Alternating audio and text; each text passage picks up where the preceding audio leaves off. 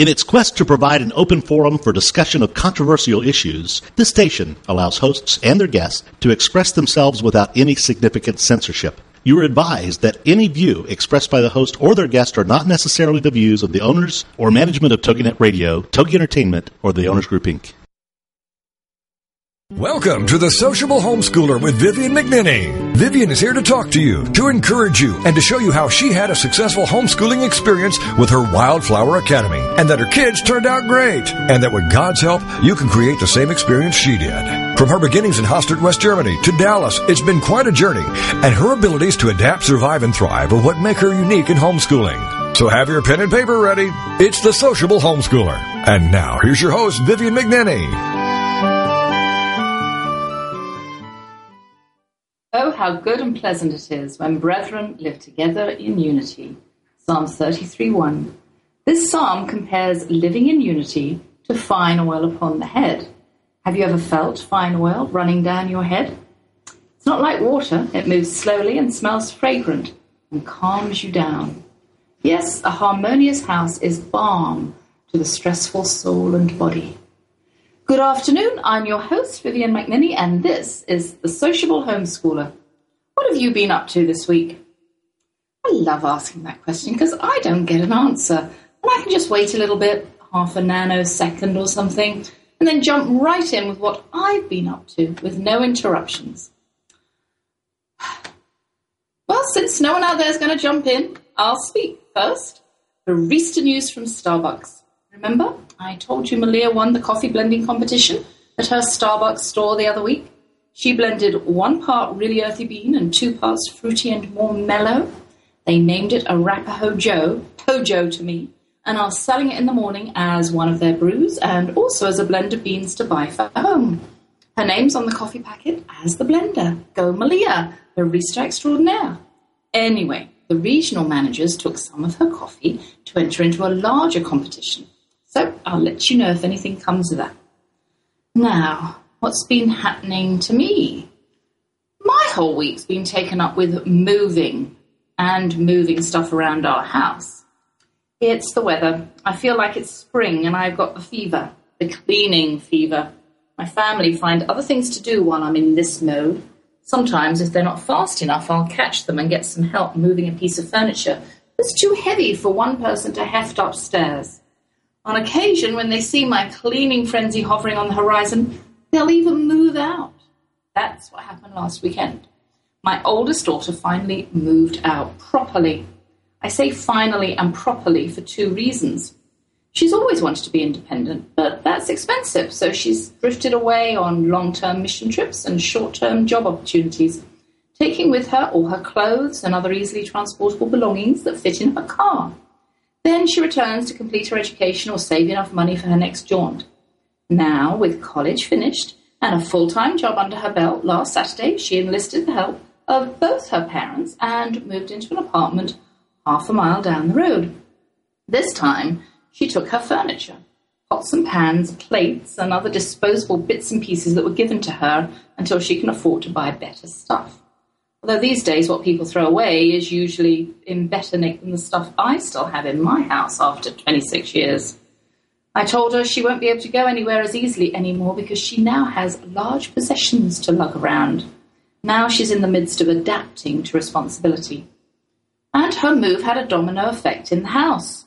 First off, she didn't want her dresser. I loved it, so I took it in exchange for 2 ready-to-fall-apart chests of drawers that really shouldn't be anywhere but in a starving student's or young person's apartment, especially not in a respectably married middle-class suburban family residence. We morphed 6 drawers into 3. We threw lots of things away that had hung around unnoticed for 26 years.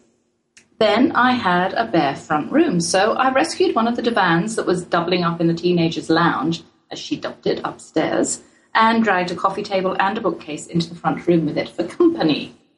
A vacuumed carpet and dusted blinds, and I have a very respectable guest room, my first. Then I started eyeing the teenager's lounge upstairs and imagined it as my study. That way I'd get my computer out of the bedroom, banish work from there entirely. Of course, since the upstairs room had belonged to a teen, it was bright green, and quite electrifying on the senses. I chatted up my handsome cowboy, and he spent a whole day, supposed to be dedicated to rest, painting over the offensive colour. Then we moved stuff upstairs, and now I have 2 brilliant rooms. One's my study, and the other's a guest room. In the aftermath of all this cleaning and reorganising of old furniture within our house, my hubby's office took a beating. Everything got dumped in there. So he's now cleaning that out. He comes upstairs periodically to lie on the divan and nap, to remind me of old times when I officed next to our bed. Malia bought herself a new computer and is cleaning her room next door to me. Good girl, Malia. I'm looking at my little Skype icon, and that's how I do the show, you know. It's wonderful, isn't it? When we went abroad and the children were all worried about us being gone, and trust me, they were, Skype saved the days. It's the latest in our new high-tech communication tool box. Yep, hubby suggested that one. I'd have said tool collection or bar or basket or drawer, but toolbox works. Costa Rica may be poor, but the wireless access was incredible. When I was able to catch up with one of our children and video Skype them, I'd walk around with my laptop and show them the rainforest and the hotel across thousands of miles. That was great. They were able to ooh and ah from their boring bedrooms or places of work. In Costa Rica, we went to bed at about 8:30 p.m. to read. Yes, I know it's early, but there were a couple of reasons. There was nothing else to do. Costa Rican seaside towns tend to close down early. We didn't watch television, and our children didn't want to stay up all night on their computers, at least not chatting with us. We had to be up early in the morning for our... number 2, the second reason is we had to be up early in the morning for our first tour of the day. And the third reason was at 4:55, howler monkeys woke us with a start. They'd bellow for about 30 minutes. The first morning, I got up to video, and faithful hubby got up with me and asked, "What are we videoing in the dark?" "I'm catching the audio on tape." He tried to stumble back to bed, but then the sun came up at the insistence of the howler, and I noticed the hotel dining room waitress arriving for work, and it was time for breakfast. Welcome to the Costa Rican rooster. Whew, I'm exhausted just thinking of getting up before dawn, so I think I'll take a breather and go to my book excerpt. This week, I'm going back a few years to when I decided to take control of frayed nerves and angry outbursts. Last week, we looked at the surprise factor of anger, how it sneaks up on us when we're at our weakest. One of my friends looked at me during a play date one afternoon and said, "You never get angry with your children, do you?" The unsaid words, "I wish I was like you," emanated from her as she tried to pry my secret from me. I never get angry with my children in public, but get me behind closed doors. During these past 8 years of exclusive exposure to one another, my children, now aged 15, 13, 11, and 9, have developed exasperating and curious ways in which to deal with diverse personalities that weren't theirs when the climate was clouded by ill will. I have to admit that I was not pleasantly surprised to find that each had his or her own unique way of marking their territory. My oldest son, Ian, by pure virtue of being the firstborn, thought he was an extension of the parental unit, and consequently imagined he had free rein over exercising boundary issues and discipline within the house. He considers himself to be undoubtedly the boss of the children and policed them constantly and mercilessly. When crossed or questioned, he used his voice-raising trick, which, since it broke at the early age of 13, has prevailed for years as a powerful weapon. However, to put a spanner in the works, the other siblings quickly expanded their selective hearing skills. Now they tuned out parents and Big Brother, whose new voice could overpower all 3 of theirs. I must mention here that there were moments of tension when his commanding voice disappeared into the higher registers at the most inopportune moments. Children are naive when it comes to tact. What I could see as a potentially explosive moment was viewed simply as a humour bite to be dealt with appropriately by laughing in his face. Big Brother's voice boomed even louder, for a juvenile volume is a tool not to be taken lightly or hidden away. Ours is a calm household, only during certain hours of the morning, when it's still dark and a bird can be caught asleep. When dawn breaks, the silence is shattered in our peaceful abode, and another day is born into our noisy household. Loud voices begat louder voices and go on interminably like the biblical begats that pepper the early books of the Old Testament. As each voice is layered, the volume is increased until finally, and the crescendo is quite a work of oral art, they are all, and this is the only word I can use here to describe their deep desire to be heard, shouting incoherent rebuttals at one another, resembling in sound a fast-paced ping-pong game. Paris, I told you to sweep up after doing the kitty litter this morning. Go and get a brush and do it now, Ian orders. You're not the boss, Ian. I'll get to it later, is her smart response. I said do it now, he counters. Ian, leave her alone. Her brother Simon intervenes for his own purposes, I might add, not to rescue this damsel in distress. She said she would do it later. She's coming to look at something in the creek with me right now. That's not important, Simon, Ian contends, picking a fight with his brother now. You know Mum and Dad will wonder why the kitty litter hasn't been cleaned up when they see it. He becomes the righteous son. Then let them be the ones to tell me, not you, Paris interjects, willing to allow herself to be reprimanded by the real bosses rather than by her fake boss brother. Don't you be rude to me, young lady. Now Ian's lost it and is mounting his high horse of authority. Don't you call me young lady. Paris can't stand the high and mighty attitude that is creeping into her brother's voice. I can call you what I like. Stop being rude and come and clean up. It won't take a minute. He starts to raise his voice for emphasis. I can be rude to you if I like. The love of the battle of words has just kicked in, and Paris no longer wants to go and check out the mystery object in the creek with Simon. Leave me alone, Ian. I'm not going to do it, she says with finality. Hey, guys, I'm trying to study in here. Can you keep it down? Malia can't resist any longer and enters the fray with a screech. Simon, it's your cat. You clean up the kitty litter. Paris wants an all-inclusive fight here and recalls Simon onto the battlefield with her cry. It's not my day, comes Simon's justified report. Will you just do as I say and stop arguing, Ian bellows, cranking up the volume on his intermittent vocal cords and succeeding in being heard above everyone else. At this point in the action, if it were a play, I would give the stage direction to Exeunt. My youngest son, Simon, and Ian both had specific ways of needling. And I'll get to that next.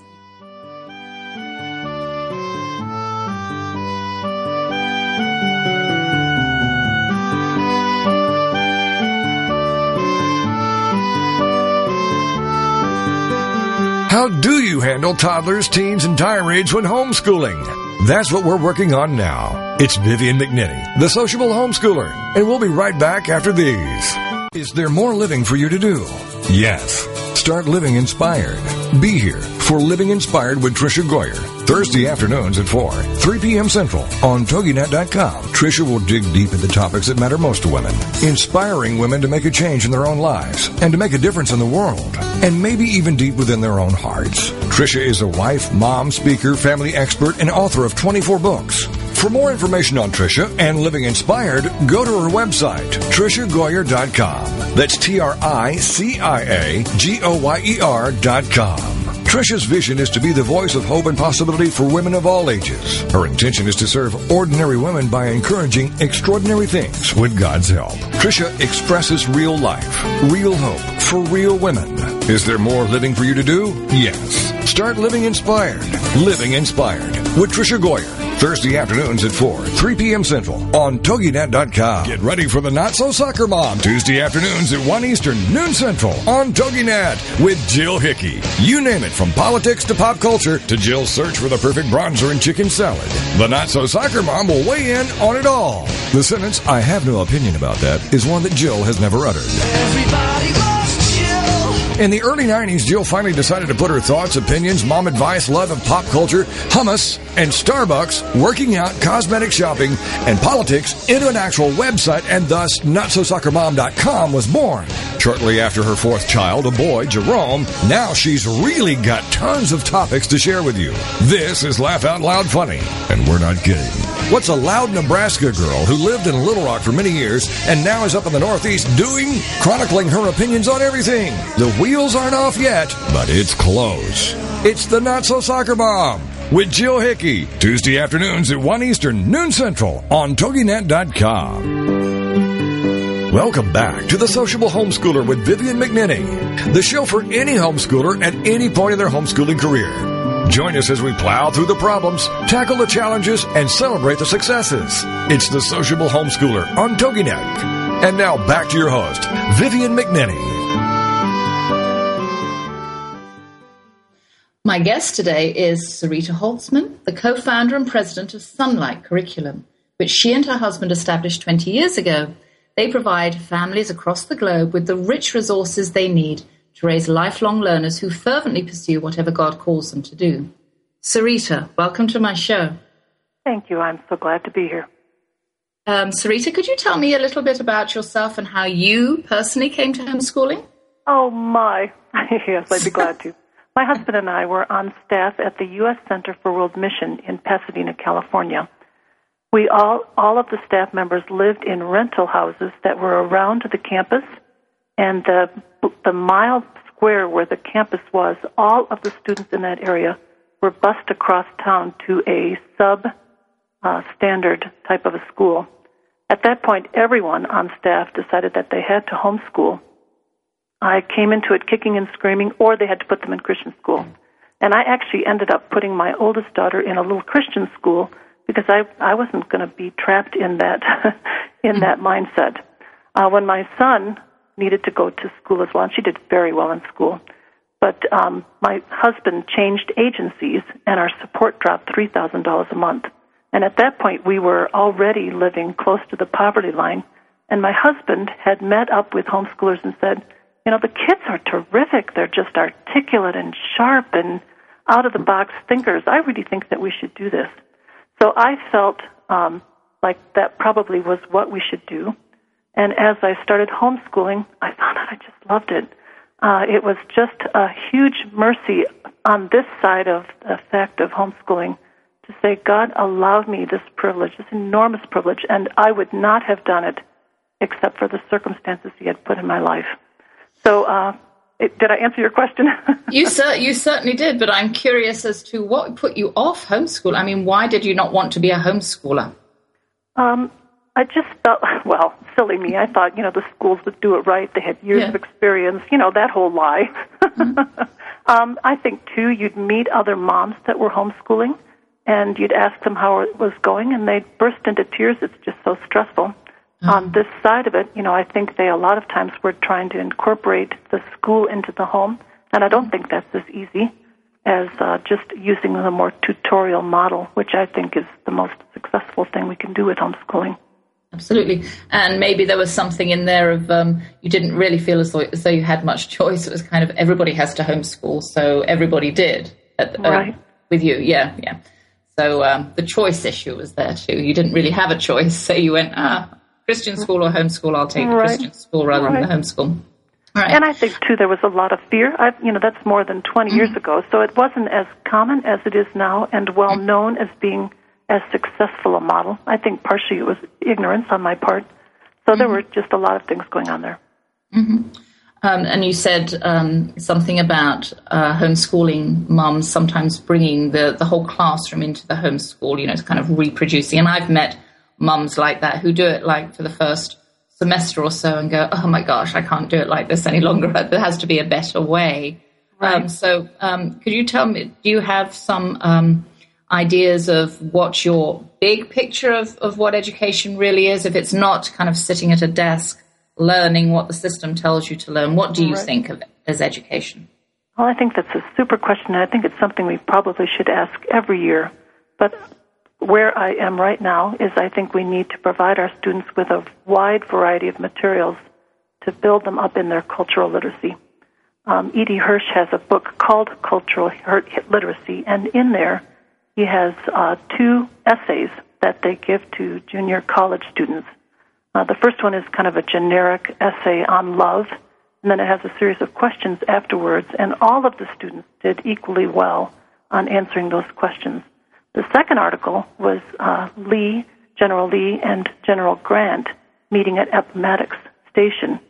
And unless the kids had the cultural literacy background to know that that occurred during the Civil War and that it was two famous generals bringing to close the Civil War, they couldn't answer the questions.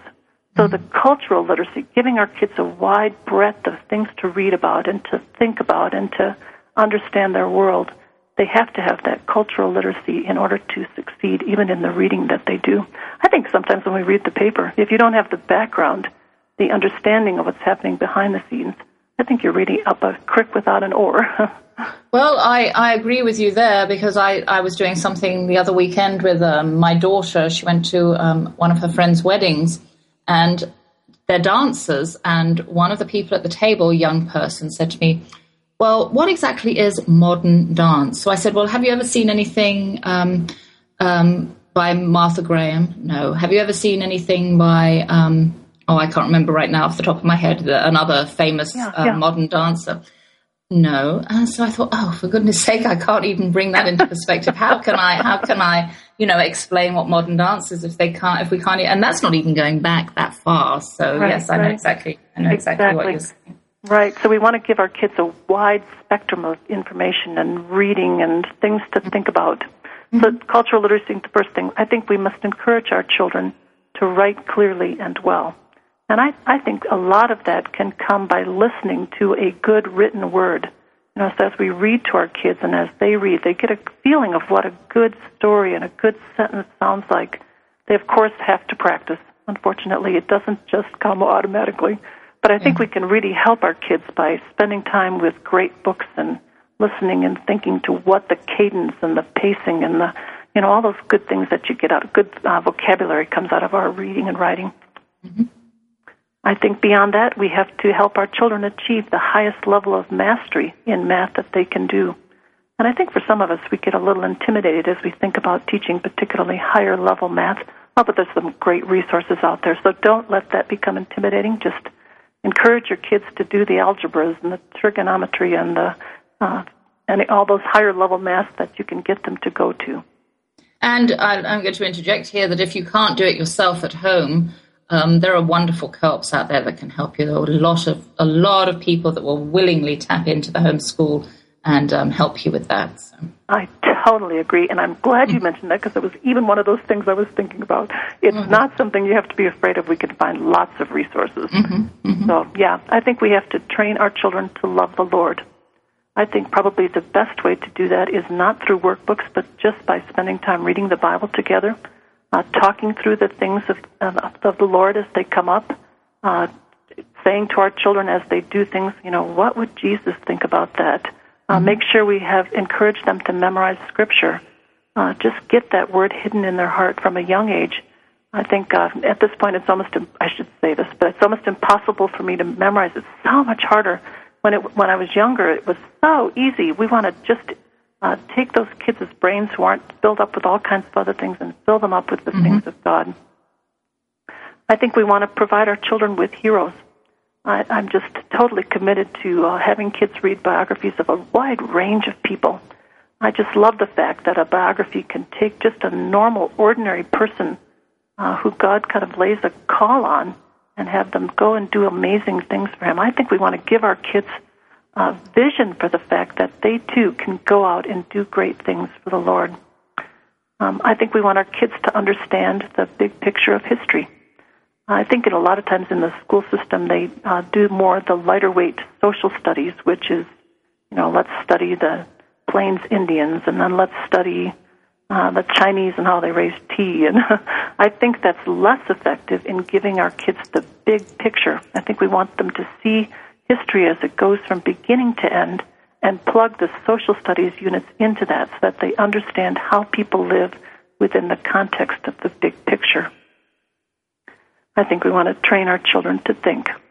And that's tougher to do. I think particularly if you're using more of a textbook approach.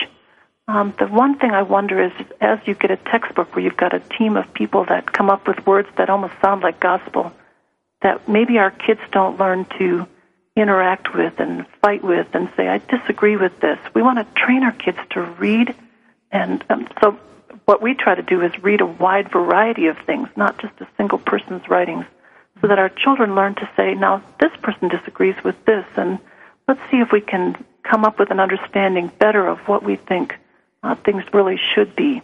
We want to train our kids to critically look at, talk about the things they see in the paper. What do you think about that? And to think about how to evaluate the world that comes at them.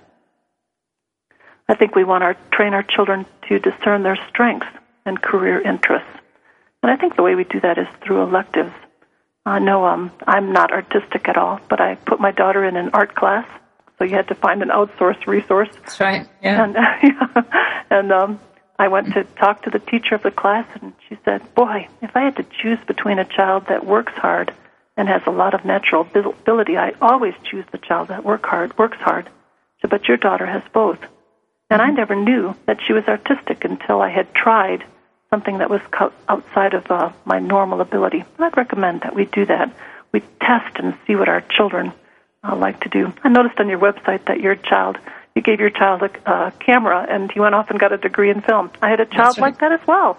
Did you? I did. Well, his first dream was to become an astronaut. I mean, young boys want to do that. And so he was going to study in engineering. And I thought, well, he's really set his heights really high. Even if he comes down, sort of 5 notches, he'll still be setting his sights quite high. And he decided to do film. And I went, well, we did theater. I gave him a camera.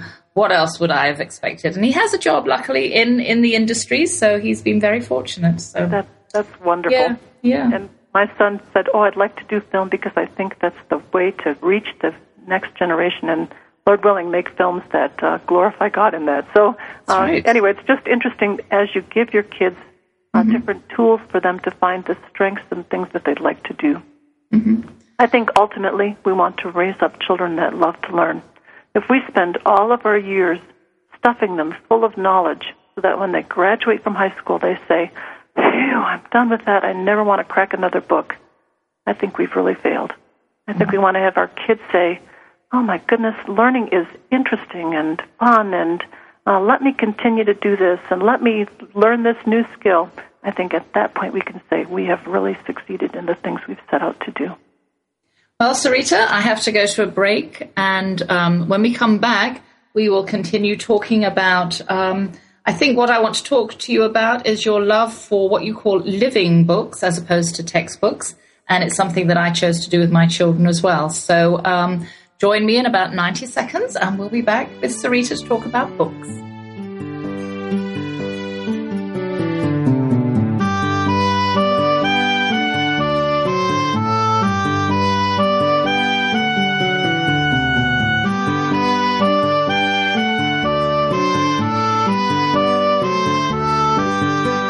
How do you handle toddlers, teens, and tirades when homeschooling? That's what we're working on now. It's Vivian McNinney, the sociable homeschooler, and we'll be right back after these. Adoption, Journey to Motherhood with Mary Beth Wells. Monday mornings at 9, 8 a.m. Central. This is not your typical show about adopting children. This is a shared experience from Mary Beth's heart. Mary Beth will be talking about and covering all the issues pertaining to adoption, including adoptive parents, birth parents, adoptees, foster care, and infertility. So, how did your journey to motherhood begin? Or are you still on the path? We want to hear all voices sharing their stories and talking about those issues that are so dear to our hearts. You see, Mary Beth is a birth mom that relinquished a child for adoption and ended up coming full circle by adopting 2 beautiful little girls from Guatemala. And that led to her starting a doll company about adopting baby dolls from all around the world so that children could choose their own doll and learn about that doll's heritage. For more on Mary Beth and her dolls, go to PreciousBabyDolls.com. Then join us for Adoption, Journey to Motherhood with Mary Beth Wells. Monday mornings at 9, 8 a.m. Central. Remember, the heart knows no boundaries. Believe in your fairy tale to make your zing come true. I love it. Debbie Glickman and Deanna Cohen know it. Join these soul sisters on TogiNet.com. Believe in your fairy tale to make your zing come true. Showcases 2 sides. 1, to help entrepreneurs showcase their products and tell their story of their happily ever after. And 2, to interview people who have realized their own fairy tale and doing something to benefit others. This show is here to help folks who have an idea and want to get it off the ground, as well as to inspire people to make the world a better place by doing something extraordinary or out of the box to help others. Both of these entrepreneurs have their own businesses and websites. With more information on their passions and successes, first for Debbie, FairyTaleWishesInc.com, and for Deanna, TheNextBigZing.com. Believe in your fairy tale to make your zing come true with the Soul Sisters, Debbie Glickman and Deanna Cohen on TogiNet.com. Welcome back to The Sociable Homeschooler with Vivian McNinney, the show for any homeschooler at any point in their homeschooling career. Join us as we plow through the problems, tackle the challenges, and celebrate the successes. It's The Sociable Homeschooler on TogiNet. And now back to your host, Vivian McNinney. Well, I'm talking to Sarita Holzmann of Sonlight Curriculum. Sarita, tell me what makes a truly great book? Well, and that is, it's almost something that you have to feel. I think for me, a great book is when you finish it and you sigh and you think, oh, I'm so glad I spent the time doing that. And I think it has to have a winsome and an interesting plot and characters that are developing throughout the story. You don't want just a flat character that's wandering through the book. It has to have, I think there has to be a certain beauty to it, that it has to have language that makes you just think, oh, that's a beautiful turn of phrase, or that just gives me such a beautiful word picture in my mind. I think it has to have not all bad and all good characters. They have to be more nuanced. I think as we go through life, we don't meet any really, really evil, twirling the black mustache bad guys and perfectly good heroes. I think we have people that are growing and maturing, and there should be conflict in the story. There should be something that the protagonist is overcoming and getting to the bottom of. I think there just has to be a sense when you get finished with it, you say, I'm glad I read that, and I can't wait to read that again one day. A book that you want to reread is a book that is, I think, an outstanding story. Well, there are certain books that I read over and over again. Jane Eyre is one of them. Oh, yeah? That's almost a yearly read. I don't know. I discovered it when I was really, really young, and I just love it. But very often I don't find time to reread a book because there are so many books out there that I want to read. That's true. Yeah, I know. And I'm going, oh, how could I even... My mother said as a girl she wanted to read every book in the library. That was her goal. And she is an avid reader, and I've got that from her. But there's no way, obviously. There are just so many books coming out every single year that you don't, really... So how, in fact, do you choose the books for Sonlight? You choose them based on those, obviously criteria? You choose them based on those points. Yep, I read about a dozen books a week, and out of that, there's just a lot of them that you think, oh my goodness, I would never read that again. And you find a few that you just remember and think are going to be outstanding. And I think if you find a good book, it's something that's appropriate for all different ages. It captivates. A good book doesn't just, work for a kindergartner, but a lot of times we'll have our kindergarten books and you'll have the whole family kind of clustered around because they're just, a good book just pulls us all in, doesn't it? Yes, absolutely. And, when you're homeschooling different ages, that's what I like about Sonlight is that you give this age for the children. It's age appropriate for children who can actually read it themselves, and then what age can they be read aloud, that same book. And so, you have those books that the whole family can listen to, or that, the higher age group can listen to. But, a lot of times, whether it's way over their heads or not, my children just loved listening to me read. I used to read to them at lunchtime around the table while they were eating their lunch, things like Wind in the Willows. They loved that book, and there's no way they could have read it themselves. They were way too young. They just loved the feeling it gave them, me reading and the story and everything. So, oh, that's a huge privilege that you've given your children. I think that's probably my favorite memory. My husband would read to my children every evening. We read, of course, as part of our homeschooling as well. But every evening, he'd have all four kids kind of jammed up around him on the couch. And, it was just that, keep on reading, Dad. I mean, he'd finish a chapter. And, of course, the story was compelling enough that he'd say, oh, okay, you twisted my arm. And they'd just read for hours. And I just think, what a precious heritage. And good for you that you read to your children. I think if we can instill a love of books and a love of our reading into our children, boy, we've just done a great thing. And so your husband also reads the books? He does. And he probably read for an hour every evening to the children. Yeah. And we just were not a huge TV family, and I just think, can children have a more precious memory and history than that? I think, too, that as you read together, you spark conversations about right and wrong. You'll have the children in the book do something that's not quite what your family would do, and you can use that as a chance to say, now that isn't how we act. What should we be doing instead? I mean, it's a chance to discuss without the bad things happening in your own home, the things that are coming up or could be coming up in your children's lives. Mm-hmm. Mm-hmm. So one of your key elements for a good education was the math, and I sidetracked a little bit on that and said, don't be worried, we can always go out to co-op. So how you would have to use a textbook for math, right? You couldn't just do straight living book for math. Yeah, too bad. It's really true. We do recommend that you use a textbook. Yeah. And but we also have, it's interesting that you bring that up, because we have a little DVD that we've put together where they try to demonstrate the abstract math principles through the physical realm. That was the challenge I gave our team. It's one we produce ourselves. It's called Mathtacular. It's darling.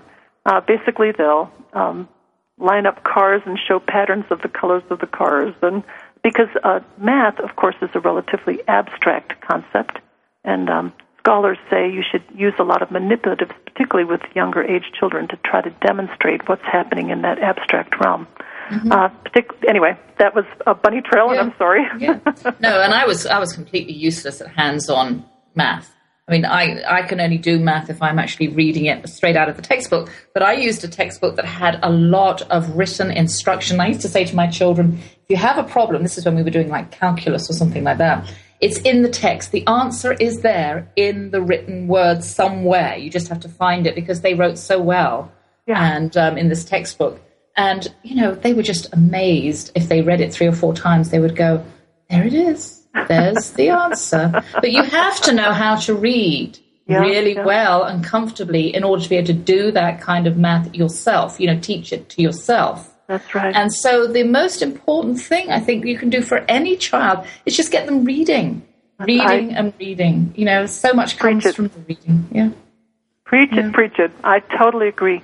It's very interesting when you see the scores in the paper every year on how the schools in your area are doing. The one score everybody hones in on is how are they doing on reading. And I believe reading is the key to all these areas. If you can't read, you can't understand your science books. If you can't read, you can't get to the bottom of your math books.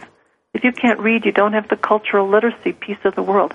I think you're onto something, and I think we can encourage kids to read by giving them stories that are interesting and well-written, and encourage them to love to read. And anything. If your child really, really wants to read an Archie comic, then not obviously that's not all they're reading, but I would say they're reading. At least they're reading, That's right. And so that was I read anything. I read all the notices on the toilet walls and stuff like. I just read everything. I'm just you're my type of person. Yes, completely. And in fact, reading books to form a curriculum for your business would be, sort of my perfect job. I would just love to do that. My children always said to me, if they were going to punish me, they'd send me to my room with a television. No books. Just go to your room with the TV, because I don't watch television either. Okay, listen, Sarita, I would like to talk to you about your partnership with Mission India. And my first question is, why India? That's a really good question. My husband and I, as we thought through how we wanted to approach our giving to the world, of course we give to our local church, but as you missiologists say that 93 cents out of every dollar goes stateside, supporting stateside missions. So our goal was to trade that over and give to what they call the unreached peoples of the world, which are peoples that have had no opportunity to even hear the good news. So that was our goal. We wanted to do that. And as we went looking for agencies that would focus on what they call the hidden or these unreached peoples, we went looking for one that dealt with Hindus, because that's one of the key categories. Tribals, Hindus, unreached Chinese, Muslims, and Buddhists are the 5 key unreached groups that missiologists talk about. Well, of course, if you're thinking Hindus, that you think India right away, because there's the majority of the people there are Hindu. And when you look at when you look at a map of where the unreached peoples are, they put red dots on this big map, and India is almost solidly red. It's just a key, needy place where the gospel has not penetrated much at all. So it seemed like a reasonable way to approach a significant and important problem by focusing on India. And I know I read a book about they were saying that what they're trying to do in India is train locals, nationals, to go out there and be missionaries, because they're a lot cheaper to keep, to upkeep than bringing Westerners to India. And so, not saying they're not going to send any Westerners again, but they are training the nationals. And I just think that movement is just wonderful, because they say there are millions that haven't even heard the gospel, in these tiny little villages and stuff like that. Right. And that is true. Mission India does choose to work with Indian Christians who are passionate about sharing the good news for them. And basically what they do is just send a little bit of funds to enable them to be able to serve full-time. And they use a lot of volunteers, so it's a very efficient model. And they found that they have a great passion for the lost and just a real strategic way of going about doing things. They train them in good evangelistic methods, and they go forward and have very successful model. We're getting ready to go to my second break, or my third break, actually.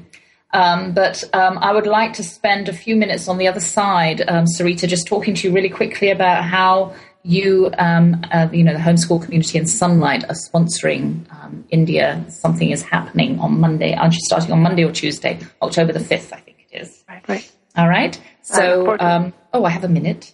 Okay, so there's a project that begins on October the 5th, and there's a website that people can go to called www.mypassportttoindia.org to sign up.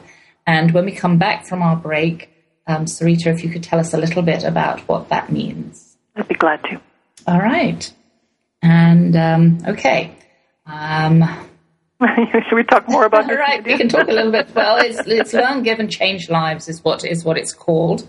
And Sonlight has a web page called sonlight.com if anybody is interested in learning about whole books and how they can subscribe to Sonlight curriculum. Go to sonlight.com, very, very user-friendly website. I've got it up right now and I'm looking at it. And okay, we're going to break. We'll be back in 90 seconds and we'll talk a little bit about your mission.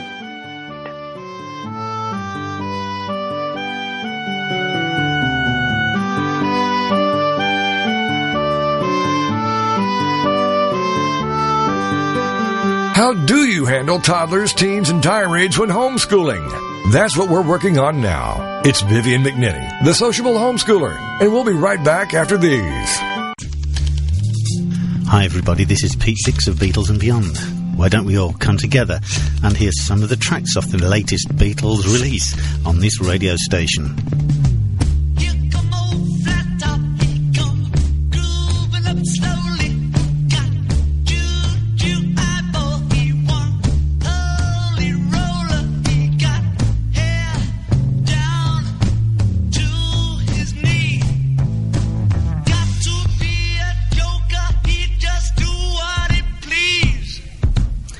Yes, why don't you look up the schedules on this radio station and join me and Beatles listeners everywhere to hear these latest releases from the Beatles on Beatles and Beyond with Pete Dix. Y'all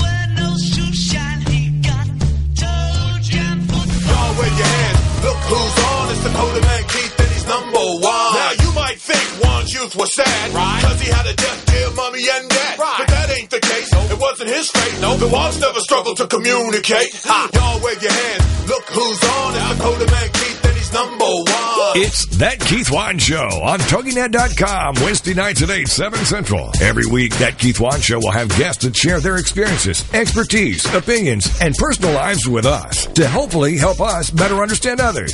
The topics and guests will come from the American Sign Language community. For more on Keith Wan and the show, go to his website, KeithWan, WANN.com. Listen with an open mind and willingness to learn and help with the cultural bridge. Number one, Keith's number one. Everybody clap cause the Coda Man's on. Number one, Keith's number one. Everybody clap cause the Coda Man's on. Don't miss That Keith Wan Show. Wednesday nights at 8, 7 Central on TogiNet.com. Welcome back to The Sociable Homeschooler with Vivian McNinney, the show for any homeschooler at any point in their homeschooling career. Join us as we plow through the problems, tackle the challenges, and celebrate the successes. It's The Sociable Homeschooler on TogiNet. And now back to your host, Vivian McNinney.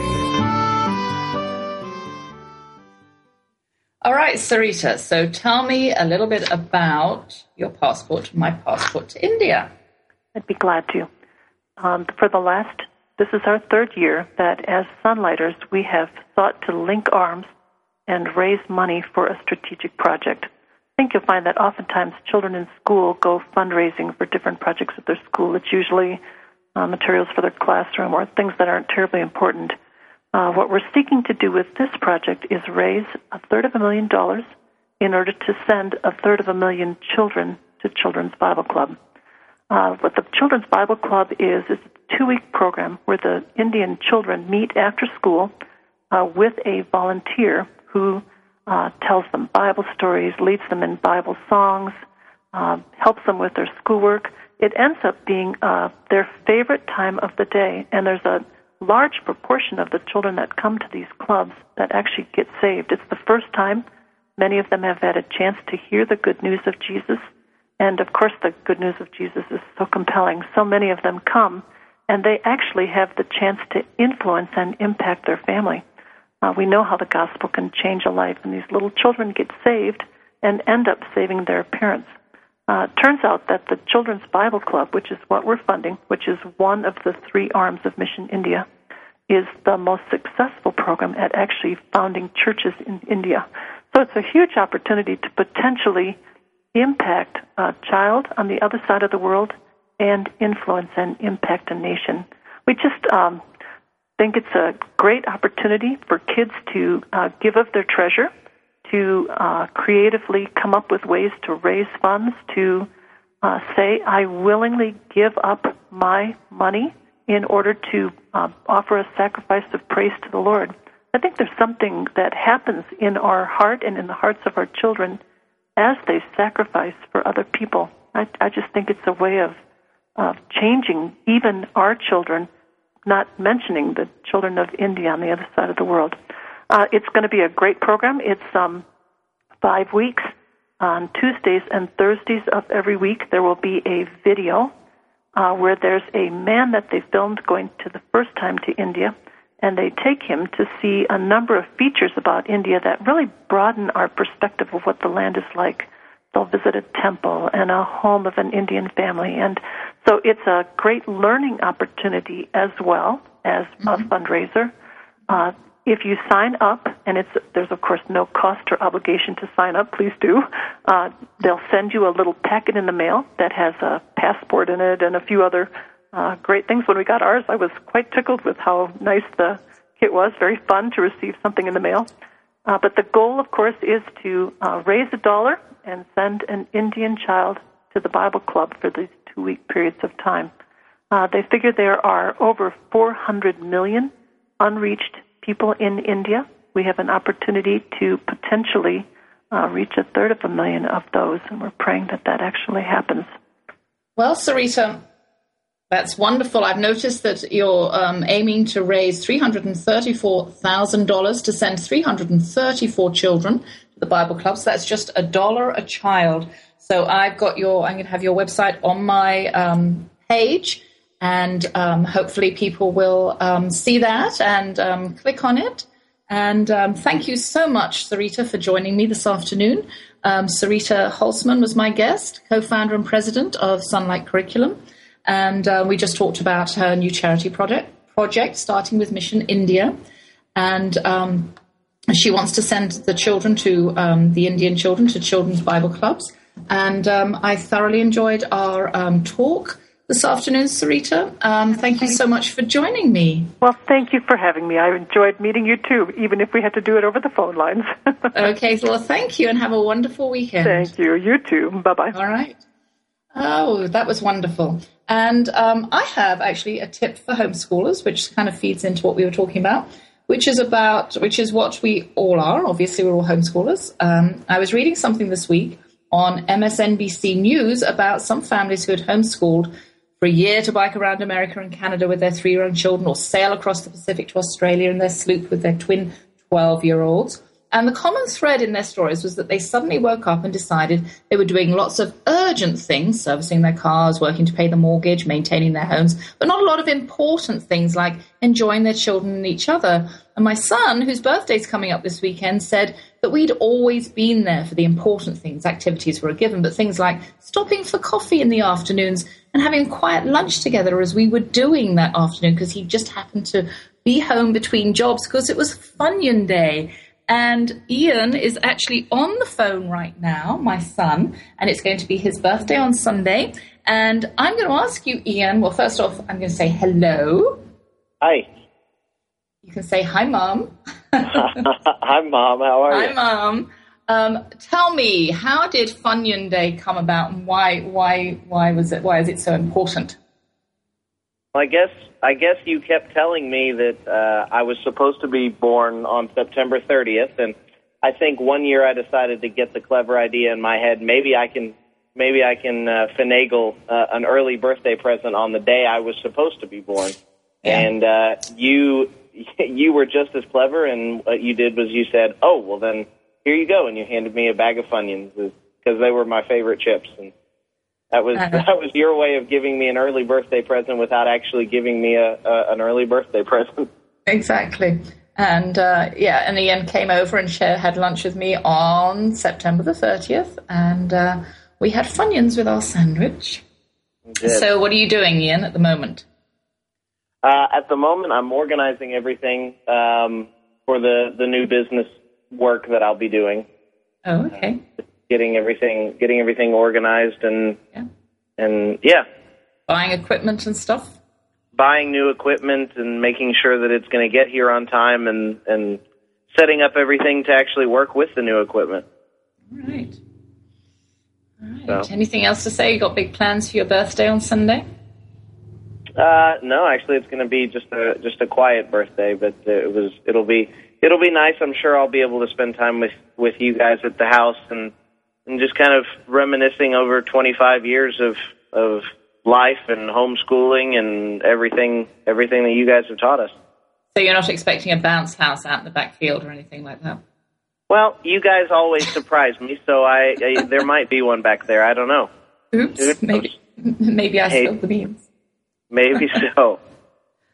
All right. Well, thanks for joining me, Ian. I'm going to say goodbye as I have to close my show now. So It was great talking to you, and enjoy being 24 for another couple of days. Thanks. All right. Bye. Bye. Well, that was my son, and he says that he just quit one job because he decided to go into business, and he said, I really, really like my job. And I said, well, that's fine as long as you don't have these big expensive plans like you have to live in these, sort of multi-million-dollar houses and have 2 cars and go on expensive vacations and stuff like that. And he said, well, I don't. I just, I learned from you that relationships were more important than, sort of spending extra time at the office and money and all that kind of stuff. And my actual friend, the well-heeled stranger, used to say to me, well, no matter how much money you have or how little money you have, it's always enough. And she was always amazed at that because her bills were always skyrocketed and, she could never make ends meet. And so God very often gives me a playful punch in my bicep when my children do that and say, listen, that's what's important to us in our lives. And he says, told you so. So my husband and I, in our unemployedness, have shown our children the really important things in life, not prestige or money, but time together to enjoy, cherish, and nurture one another. It's not material, but ethereal. That was clever. That rhymes nicely, doesn't it? And looking at this lovely weather and the expanse of greenery that I have outside, I'm reminded of our stay at the second seaside town we visited in Costa Rica, Manuel Antonio. This small beach community was made up entirely of hotels. There were about 47 of them, in fact. There weren't any houses or anything like that. It was just hotels. And they were all located on hillsides with lovely views of the Pacific. We found our hotel tucked up on a hill on a little dirt road. It was all white stucco and red roof tiles, which we later discovered were plastico. An alfresco lifestyle was encouraged by outdoor corridors and sitting areas. Even the dining room and bar were open to the fresh air, except for the roof. I'd never stayed anywhere so pretty.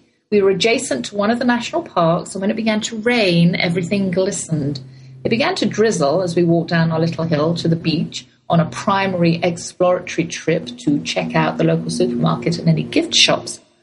But when the rain became a little more than a drizzle, we fetched our car and drove to the nearby town of Quapo. We walked curiously through every street and found it to be very poor. Because of the great outpouring of rain that happens on a daily basis, there are huge, leg-breaking concrete gutters that look like ditches along every street.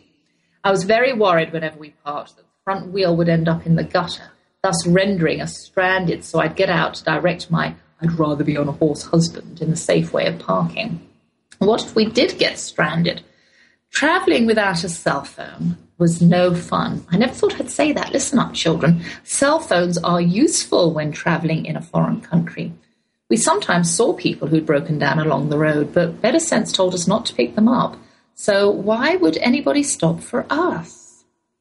Well, it looks as though I've used up another whole hour, so I will bid you farewell for this week. I'm off to have Italian food with friends and then to see Noises Off at our local theatre. On Sunday, as I said on the phone, I'm celebrating my son's birthday with him as he turns 25. I was a youngster when I had him.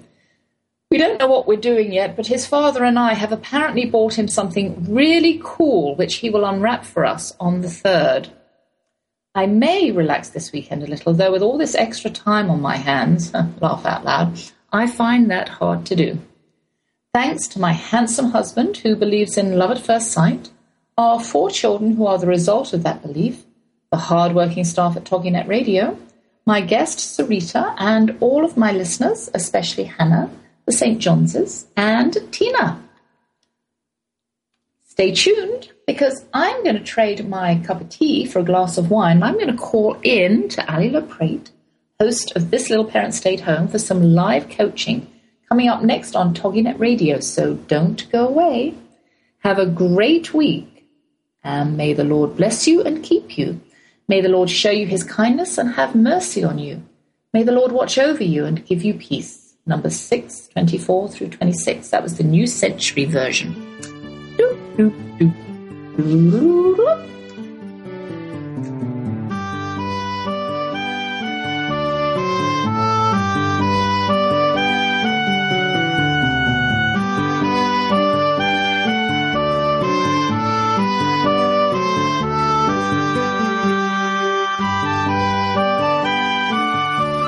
Thank you for joining us for The Sociable Homeschooler with Vivian McNinney on TogiNet.